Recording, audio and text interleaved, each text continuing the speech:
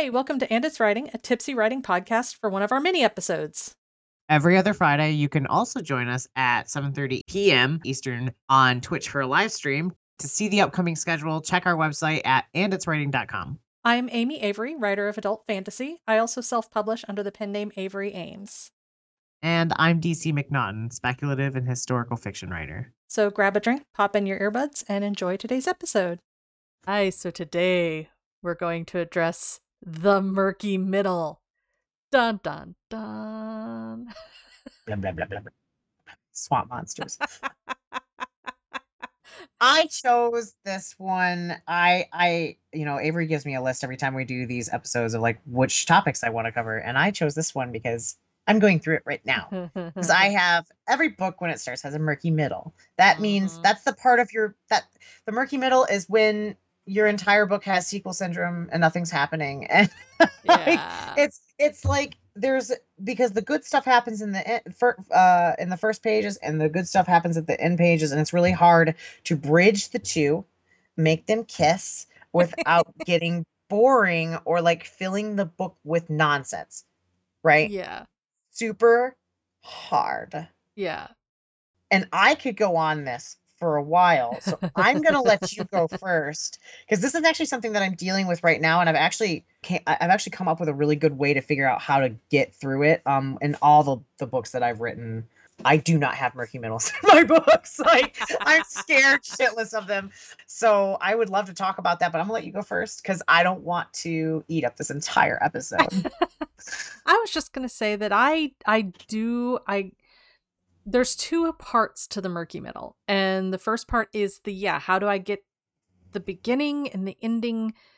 How do I get from point A to point B without either taking too many like detours to get there and doing like boring crap that doesn't need to be done, or making it feel rushed?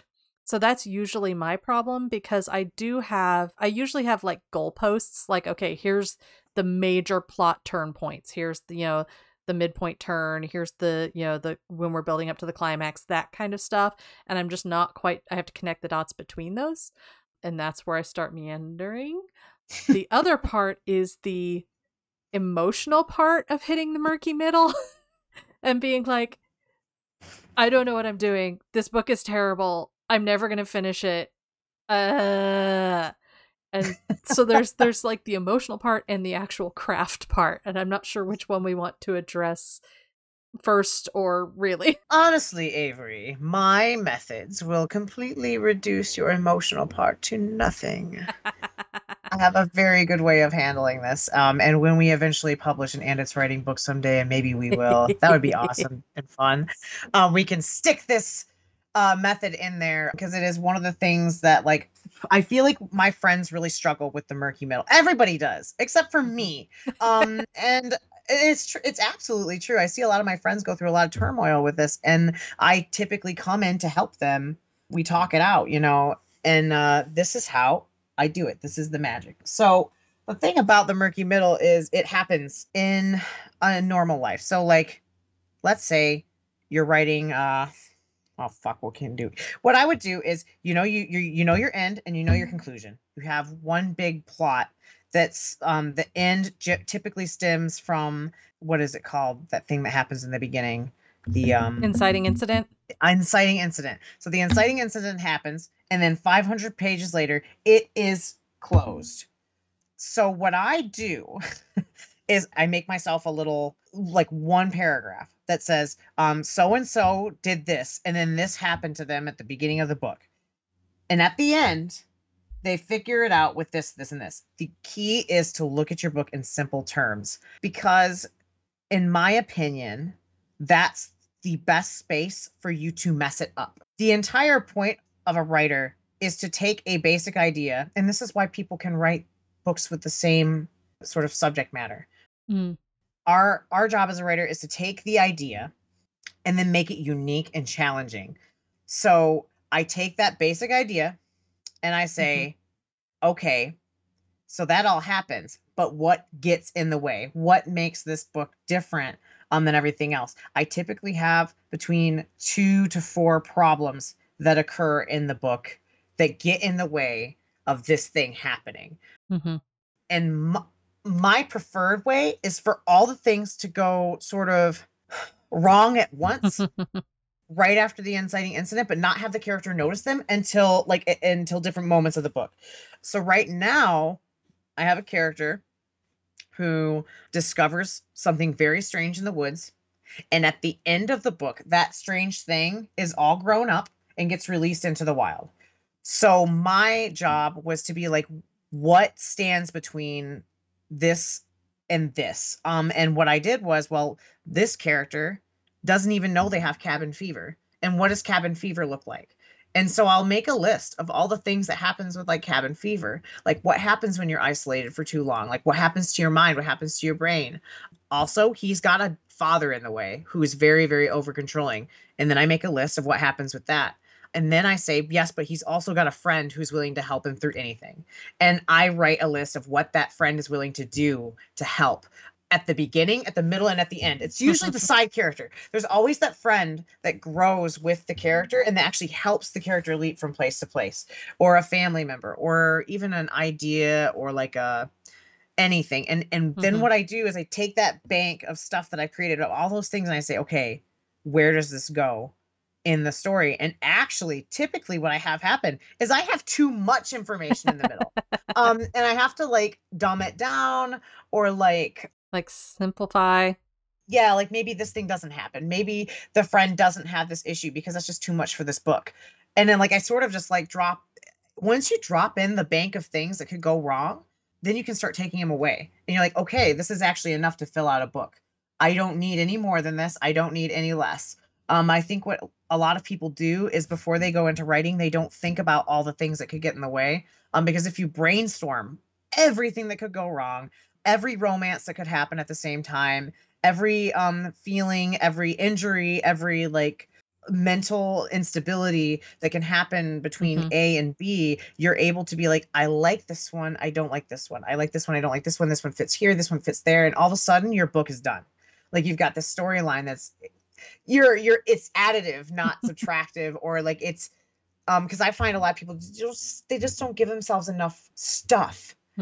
Or they'll drop stuff into the middle and then like it's gone a second later. You want all this stuff to carry through from the beginning to the end, not just show up in the middle and then disappear like 3/4 of the way to the end. You want it to all be interconnected. You want all those plot lines doing the same thing at the same time, like whether they're like it's like a wavelength. You never see those like wavelengths charts of like music sounds, like things like that. And there's all these waves like doing all kinds of different stuff. That's kind of what you want, just ups and downs. And then at the end, the denouements, the conclusions, the climaxes, you want all that stuff coming to a head. And then it feels really, really good because it's all been happening the entire time, which is exactly how I do it. And I don't know if that's helpful, but God damn, it helps me. I love it so much. Do you agree? This sounds awesome, Avery. It does, because I am currently considering another project that I am loosely planning, and I ran into that. I was just like, okay, I've got a beginning. I kind of know where I want it to end. I have no idea how to get through the middle. And so I'm like, while you're talking, I'm just like, ooh. Yeah. Yeah. I typically start with a friend. You know, you got to have more characters, right? So that's the easiest place to start. And so yeah, this way just really excites me. I want to see you do it. I want to see you do it. I think that one of the good places to do that is, I'm going to shill a little bit again, is in something like Plotter. It doesn't have to be Plotter. It can be, a notepad, index cards, however you want a spreadsheet, however you want to like write all these down. But I think getting them into a place where you can kind of like see all of them in the list format is going to be important, because just trying to keep it all in your head is going to just make it all a big jumble, which I think is part of where people fall into the middle, is because, like I said, you kind of, when you're coming up with the idea and like the initial inciting incident in the first couple chapters, you can kind of hold those in your head. And then when you get to the middle, there's too much stuff to just keep in your brain. Yeah. You've got to put it out somewhere and then make sense of it. Yes. I personally struggle to use a program like Plotter to do the very beginning of it because it's too much to think about. the way I'll do it is, and I actually did this literally just a few days ago because I felt like my middle was too confusing. So I wrote 4 paragraphs. One paragraph was about my main character, what happens to him from beginning to end. And then I took his dad, what happens to him from beginning to end. And then his friend, what happens to him beginning to end. And what happens to that thing he found in the woods beginning to end. And I looked at it for a long time. And then I kept detailing it. I detailed each of those 2 sentences until it was a big paragraph. And then suddenly I had all this information. These plots were completely separated. Mm-hmm. And then I moved into my storyline software and I moved those sentences, those plot points from each paragraph and moved them around until they felt better, well paced, and not like too confusing or like too much all at once. Because yeah, if you have a confusing thing happening with a confusing thing and a different plot happening, sometimes it can get really hairy, I guess. So I like to make sure that they're kind of separate. Or like if you have 2 really emotionally painful things happening at the same time, I like to move them so that the emotional pain can happen throughout the book instead of all just in one general area. Yeah. Because I feel like that can be exhausting for the reader. But yeah, if you write it all down in a big, thick paragraph, even if you don't know the ideas, like even if you're like, I just know the friend, okay, but you can still be like, okay, well, let's think of first step for friend. Write another sentence, write another sentence. And suddenly you're learning things about the friend that you didn't know before. You have to do this non-judgmentally. You can't do this thing to yourself where you're like, oh no, I can't write that sentence because I can't make that work in this book. No, don't do that.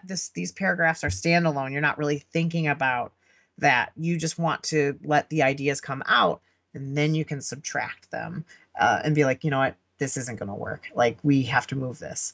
Don't judge yourself doing it. That is the hardest part, is not to judge yourself. Yeah, that's part of that, the emotional thing I was talking about. It's because you start worrying that you're like ruining the story, or that you don't know what you're doing, or that you're making it terrible. And part of that is because usually those first chapters, like I said, they've been kind of percolating in your brain. They tend to come out a little easier because you don't have all the like baggage. It's the inciting incident. And then you start having to like build on that. And that's when you start giving yourself pressure. You start being like, okay, no, this still needs to be good. And it can't be nonsensical, and it all has to make sense, and it all has to tie together, and there can be no stray thoughts. And that's when you start getting in your head about it and doing what you did and like kind of just listing them all out in like almost like a separate document to like just spill out all the stuff, and then you can make sense of it. Helps you from keeping the pressure of putting it in the main document. Ground control to writer's brain. You cannot ruin a book that you haven't written yet. Shut the fuck up. Like seriously, like I have to help people with this issue every day, dungeon masters, like writing friends, artist friends. They judge themselves as they're going through the creative process, and I'm like, stop. Like be a fucking child. Let yourself do it. Let your characters do the dumb things. Let them do it. Get it out of your fucking system, and then take it out. Like you have to. Like when you put all those sex scenes in some books and you're like, there's too many sex scenes, and I was like, just do it and then take them out later. Like, get it out of your system. Because like once horny, always horny until the horniness is removed. You have to release those endorphins. You gotta get them out. You can't just keep them inside. That's how serial killers happen. You can't. You gotta let those feelings out. Writing is therapy. You gotta get you cannot ruin something you haven't started. Oh, we have a mutual friend who does this all the time. It's like, you're not gonna fucking ruin it. Just write the fucking book. I'm gonna fucking scream. I'm gonna puke. Just write the book. So yeah, no. Yeah. I'm done now. Yeah. If you're spending all of your time worrying instead of writing, then you are ruining the book because there is no book. Yeah, dumbass. Jeez. Just let yourself play. We have too many. Just fuck the rules when you're writing. A first draft, second draft, even third draft if you have to. Yeah. Yeah. That's my speech on the muddy middle, murky middle. We got a little emotional there. But that's okay. Thank you for coming to my TED Talk. Okay. Okay, I think that's about it for this one. Yeah, I'm done. Bye. Bye. Thank you so much for joining us. Every other Friday, you can also join us at 7:30 p.m. Eastern on Twitch for a live stream. To see the upcoming schedule, check out our website at anditswriting.com. And a reminder that if you heard anything in the episode that interested you, please check out the show notes for links and information.